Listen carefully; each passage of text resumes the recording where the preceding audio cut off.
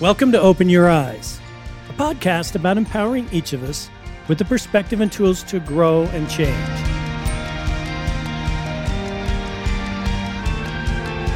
Thanks for joining us today. For several months now, I've had today's topic on my mind. It's rooted in a firm belief that you and I are filled with greatness. And I'll share a few thoughts that I hope today will bless your life and help you see the world and your place in it in a new and better way. So, as you listen today, I hope you get a new view of your potential to lead and live better. And when you're done listening today, copy the link to this podcast and send it to someone who needs a little encouragement in their life.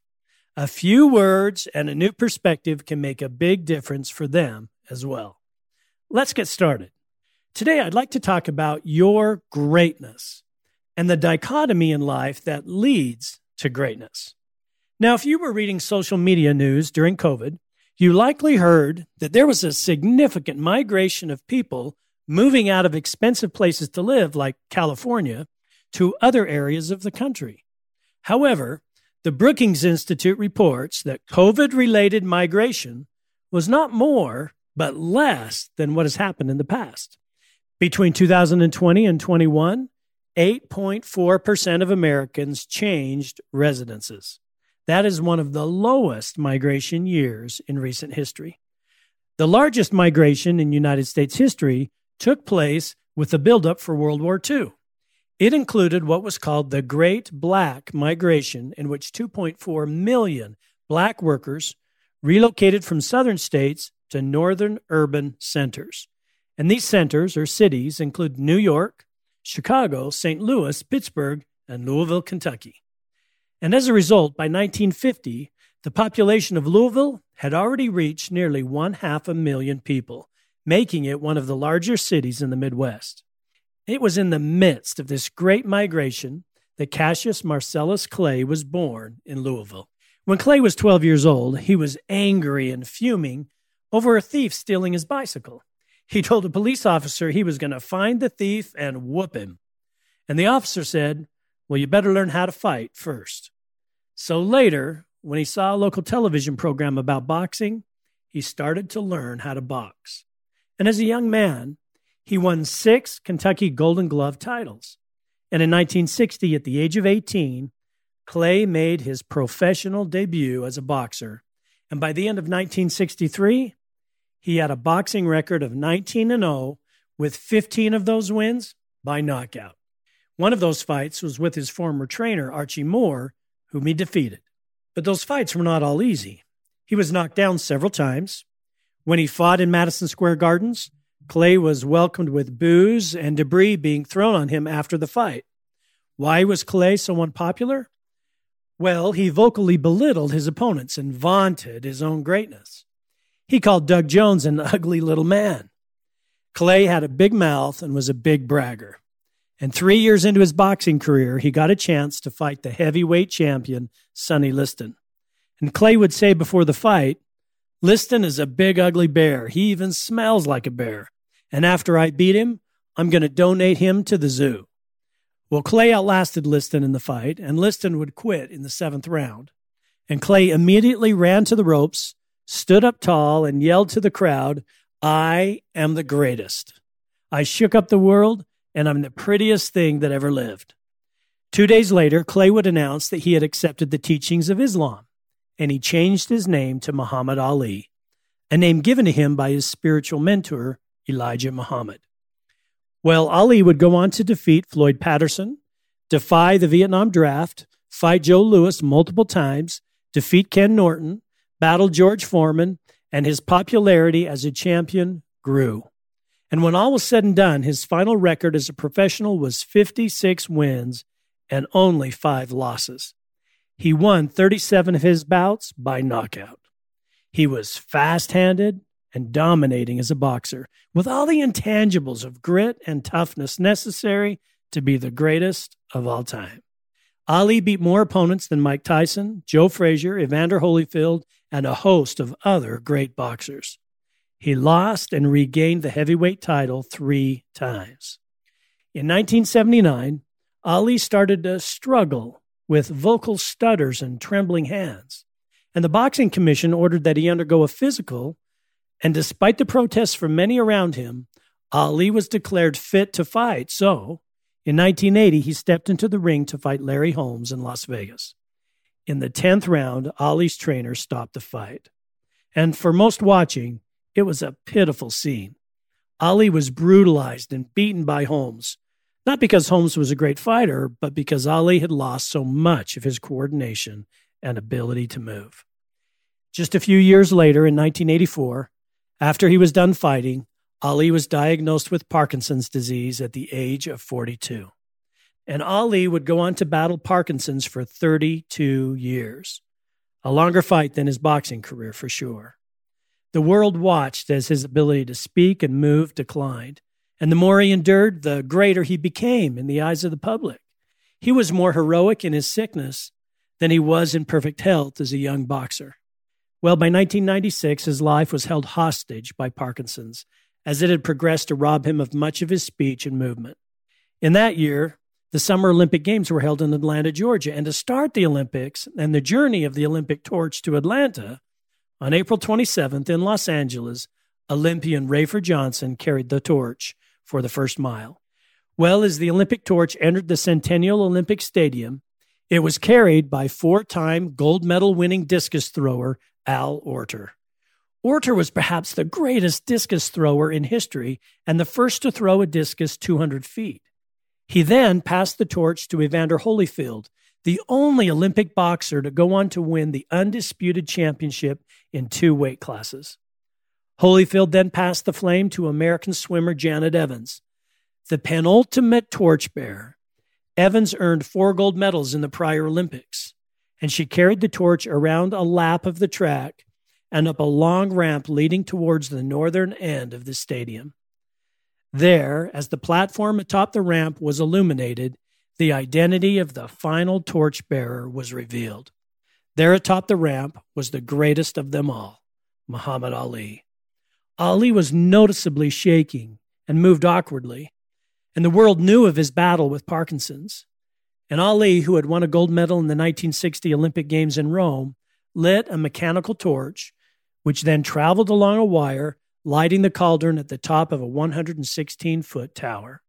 Ali's appearance has been referred to as being one of the most inspiring, poignant, and emotional moments in Olympic history. Why is that? Why did Ali's battle with Parkinson's endear the world so powerfully when his boxing career was unable to garner such broad support? Well, the answer is quite profound and an inspiring lesson to you and me. It was not uncommon during Ali's fighting years to hear him say on multiple occasions, "I am the greatest." Well, after Muhammad Ali had endured decades of Parkinson's, after it had robbed him of his graceful movement and speech, he told the Washington Post, "I'm blessed and thankful to God that I understand He's testing me. God gave me this physical impairment to remind me that I am not the greatest. He is." Now, isn't that how life is? We travel a road in life only to learn the lesson that we should have learned all along. Life is filled with irony and paradox and dichotomy. It is profound that most who become great realize in the end that they are in fact small and even powerless. There is a dichotomy to greatness. Webster defines dichotomy as a division into 2 seemingly contradictory qualities. In other words, dichotomy describes something with 2 contradictory parts. So consider leadership as an example. There's a dichotomy of leadership. A good leader must be humble, yet be extremely confident. A leader must see the landscape broadly, but also the small details. You could think of dichotomy by using the old analogy that there are 2 sides of the same coin. And the problem is that some of us struggle with those 2 sides of the same coin. We're not skilled at balancing both. For example, leaders who are extremely confident can get caught in the trap of being narcissistic or seeking their own or imposing their mood on others and rarely putting others ahead of themselves. And on the other side of the coin is that humble leaders can sometimes lose the drive or fail to model the confidence necessary to gain the trust to really lead. Life is also full of dichotomy. For example, some people are hard-charging and fast-paced and living life chasing big returns. And if they spend too much of their life in this mode, when they stop working, they have feelings of inadequacy or get depressed because their busyness chip is not working, or feel uncomfortable unless something pressing is in front of them. And for many of those people, why do they work those long hours? Because they want the simple life. In fact, they're working to have the means and times to retire with the simple life, but when retirement age comes along, living simply is so foreign to them at that point that they struggle to find peace. And on the opposite side, for those who are used to living the simple life, if they're forced to enter into a period of extreme work, they feel stressed and anxious and unable to cope with what's pressed upon them. Well, I believe that God gives us these opposites, these dichotomies, to help us learn and grow. It's in the contrast of things that we find the profound. It's in the paradoxical that allows us to open our eyes to a new view.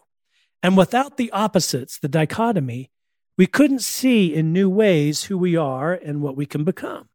We become great. We become leaders. We become gifted when we can become skilled at seeing the opposite view.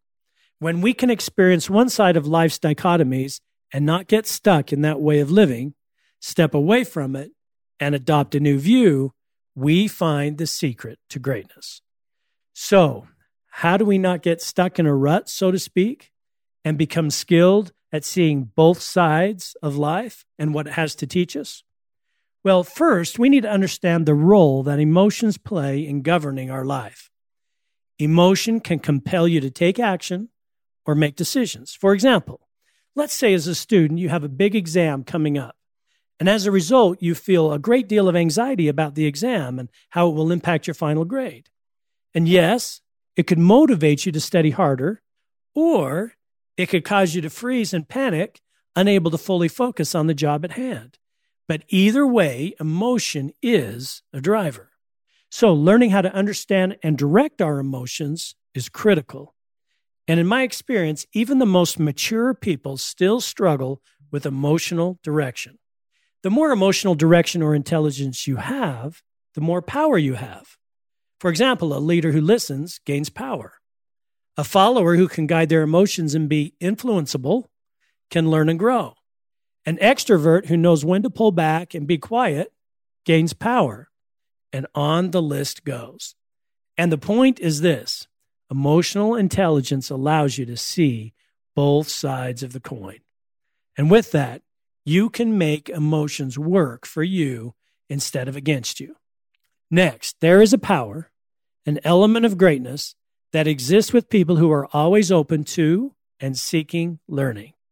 As the saying goes, if you're not willing to learn, no one can help you. If you're determined to learn, no one can stop you. You know, when I was a boy, my parents couldn't afford or pretended they couldn't afford television. And while we did have a television, it was a small black and white TV, and watching it really wasn't worth the effort on most days. But one thing my parents did have was a small library. So I read and read a lot. A few books sitting on the shelf were put there by my dad. And one day I picked up one of those books entitled The Greatest Miracle in the World by Og Mandino.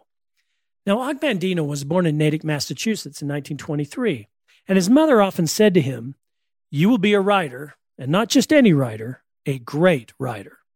So while in high school, he planned to study journalism at the University of Missouri. But before he could, 2 months after his high school graduation, his mom was making lunch for him, and she collapsed in front of him and died of a heart attack. And that was the end of his dream to become a writer and go to college. Instead, he joined the Army, became a bombardier, and flew over 30 missions in a B-24 over Germany in World War II. And when he returned from the war, there wasn't much demand for bombardiers, so off to New York he went to become a writer. He failed. He visited 50 magazine offices, left copies of his short stories, and all turned him down. By then, his military savings were gone. So he went home and started selling insurance, got married, and started what he termed the most terrible 10 years of his life. He was on a treadmill, only a few paces ahead of bill collectors, and one night he stopped by a bar for a drink, and one drink led to another, and one stop turned into daily stops, and soon he was an alcoholic, and as a result lost his wife and his daughter, and he soon lost his home, and he drank his way across the country doing any kind of work he could. He drove an oil truck, worked construction, was a pin boy in a bowling alley, and on it went. Here he was, a 35-year-old man whose life had failed. One night in Cleveland, while he was walking the streets, he stopped at a pawn shop and looked through the window at a handgun. And while standing there, he became convinced that the entire solution to his problems was buying that handgun and ending his life. For whatever reason, he turned away from the pawn shop window and staggered to the public library. He hadn't been in the library much. Books had always been his friends, and his mother loved books. So he sat in the library and started to search for some answers. He thought, I know there's a better way to live, but where are the directions to that life? That started a search that lasted several months, reading Aristotle, Carlyle, Franklin, Carnegie, and more. Soon his drinking tapered down, and his self-esteem gradually began to increase. Then one day in a library in New Hampshire, he read a book that changed his life forever. It was called Success Through a Positive Mental Attitude by W. Clement Stone and Napoleon Hill. In this book, the authors talk of an invisible talisman. A talisman is an inscribed coin or stone thought to have magical powers. And in their story, on one side of the talisman is written PMA, and on the other is NMA, a dichotomy of sorts, which represents positive and negative mental attitude. The talisman, they said, is your mind, and you can use it to attract the good and beautiful, or let it rob you of all that makes life worth living. The message resonated deeply with Og. He could see how his mind and choices could direct him one direction in life or the other. And as he was reading the book, at the end of the chapters was a section called Thoughts to Steer By. And the first thought listed said this: meet the most important living person. That person is you. And your success, health, happiness, wealth depends on how you use your invisible talisman. How will you use it? The choice is yours. Well, he devoured the book and read and reread it many times, and soon other books led him to a job selling insurance, and he also met a special lady. And they were married, and his insurance company hired him to train other people. And his training led to writing, and his writing to best-selling books. And like his mother said, he would become a great writer. Now, his book, The Greatest Miracle in the World, was a turning point for me. I read it and reread it as a young man. The story is really about Og himself, who meets a vagrant on the street, and the two have discussions about life. And the vagrant promises to send to Og a memorandum from God. And one day the vagrant disappears, and Og goes to his apartment, only to find a family living there who claims they've always lived there, and they don't know who the man is that Og is talking about. Well, when Og arrives home, they're waiting for him as a package, and inside is the memorandum from God. And here's what some of it says, directly from God. I weep for your childhood dreams that have vanished with the years, your self-esteem that has been corrupted by failure, your talent wasted through misuse. Do you remember who put those seeds of hope within you? Weep no more. I'm with you, and this moment is the dividing line of your life. All that has gone before you is gone. This day you return from the dead and begin a new life. This is the first day of that new life. Let me share with you the secret that you've forgotten. You are my greatest miracle. You are the greatest miracle in the world. And let's take an inventory. Are you blind? No. You can see a snowflake, a lake, a child, a star. Count one blessing. Are you deaf? Can you hear a baby cry or laugh? Blessing two. Are you mute? Can you move? Can you feel for others? Can you think and reason? And on the list of gifts went in the memorandum. Then the memo from God says, Take counsel. No longer hide your rarity in the dark. Bring it forth. Show the world.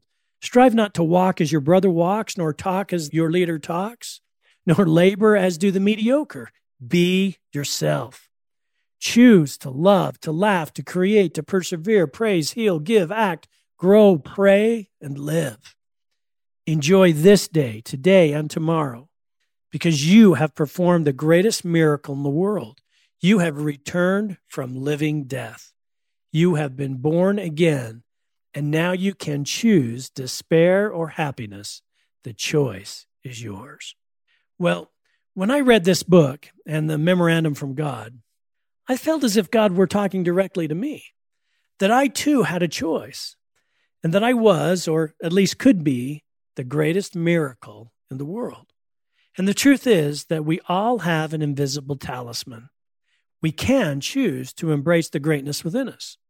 And perhaps the greatest dichotomy that exists in life is the choice to see ourselves as a miracle or not. See ourselves as filled with the potential to be and do and become what God has intended. Now, let's move on to a few other lessons to learn from life's dichotomies. People of influence, people who are skilled leaders, are comfortable leading by adapting in those dichotomies.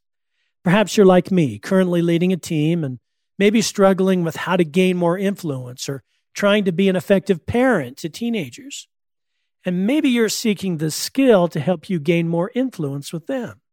And if that's you, then remember this skill to be positively adaptable. An adaptive leader is defined as someone who's able to change their behavior in response to changes in the situation. They are flexible, showing the ability to adapt their leadership style, even their perspective, to best meet the needs of the team. Now, I know leaders who have lived out of the same mindset for years, unable or unwilling to listen to what customers or others are telling them. For example, one leader I know learned great marketing principles when print advertising was the big thing. But now social media and the ways of reaching consumers have changed in the marketplace. But I have yet to see him survey his customer base or try new ways of communicating or even changing his language to reach a different demographic. And as a result, he's not as effective in his efforts. So, how do you improve your adaptability? Get curious. Ask questions. Become a great learner. And as you do, you'll discover different ways of thinking and leading. Next, to find greatness in the midst of dichotomy requires an unwavering patience that most people don't or can't sustain. Greatness requires the long view. You know, C.S. Lewis once said, "I'm sure God keeps no one waiting unless he sees that it is good for him to wait." The long view allows the person to learn and grow in the opposites in life. You see, time is a tool, one dimension that we can use to become great. Let me give you an example. My friend Jeff shared his experience this way. In 2003, Jeff and his wife Christine went to the hospital for a test. Christine was pregnant, and she had not felt the baby move for a day or two. And when they hooked up Christine to the monitors, they found a heartbeat with the baby, and everyone breathed a sigh of relief. But with the monitor running, the nurse stepped out of the room. Then something changed. The regular heartbeat on the monitor stopped. So they called for the nurse, and she came in and thought the monitor had slipped, so she searched for a heartbeat. Then she called another nurse to search for the heartbeat, and they kept searching, and still no heartbeat. Then all of a sudden there was chaos in the room. Doctors were called, explanations were made, and they started an emergency C-section. Well, the baby was born, but wasn't breathing. There was a faint heartbeat and loss of blood. Christine, the mother, was fine, but the baby Caroline was air-flighted to a children's hospital for care. And when Jeff arrived at the children's hospital, baby Caroline was beneath a plastic shield, and all he could do was pray for her. He prayed that she would live and have a strong heart and lungs. Well, after weeks and lots of tests and opinions from experts, he learned that his daughter would have strong lungs and heart, But because of the loss of oxygen to her system during delivery, she suffered severe brain damage. Well, almost 20 years later, little Caroline is stuck at a development level of a 3-month-old child. She can't talk. They're unsure of what she understands. Her ears and eyes seem to function, but it's unclear how much she can process with the things going on around her. She has frequent seizures or tremors. She eats through a stomach tube and has a special diet. Sometimes she'll start to cry, and they don't know what to do to help her. And often they just have to do their best and pray. She chimes in with her ah sounds when they sing to her, and she smiles when they sing her favorite songs. There's lots of love in their family and a lot of long days and nights. And in the midst of this trial, they've grown. They're full of love and most of all, full of hope. Hope that someday in this life, but most likely the next, Caroline will have the chance to know and feel and experience what it's like to talk and sing and connect with other people. Now, without this 20-year lesson in their lives, Jeff and his family would not have gained the perspective and skills and patience that they've developed. Their greatness inspires me. Jeff said, God doesn't expect me to pray for Caroline with faith that she'll be healed. He invites me to pray for her with faith in Him, in His wisdom, to do what is best, though it may cause her and me and him temporary anguish of soul. God takes the long view. This is greatness at its best, that in the pain and enduring, Jeff has learned the value of the long view. In a world where we want greatness in a moment or as the result of a short burst of energy, Jeff teaches us that we are at our best. We are the greatest in the long view. You know, in the Bible, there's a little shared story of a father who brings his son, who was crippled and mute, to Jesus to be healed. The boy at times would get angry and tear and foam at the mouth and gnash his teeth. And when the father asks Jesus to heal his son, Jesus replies that with God all things are possible for those that believe.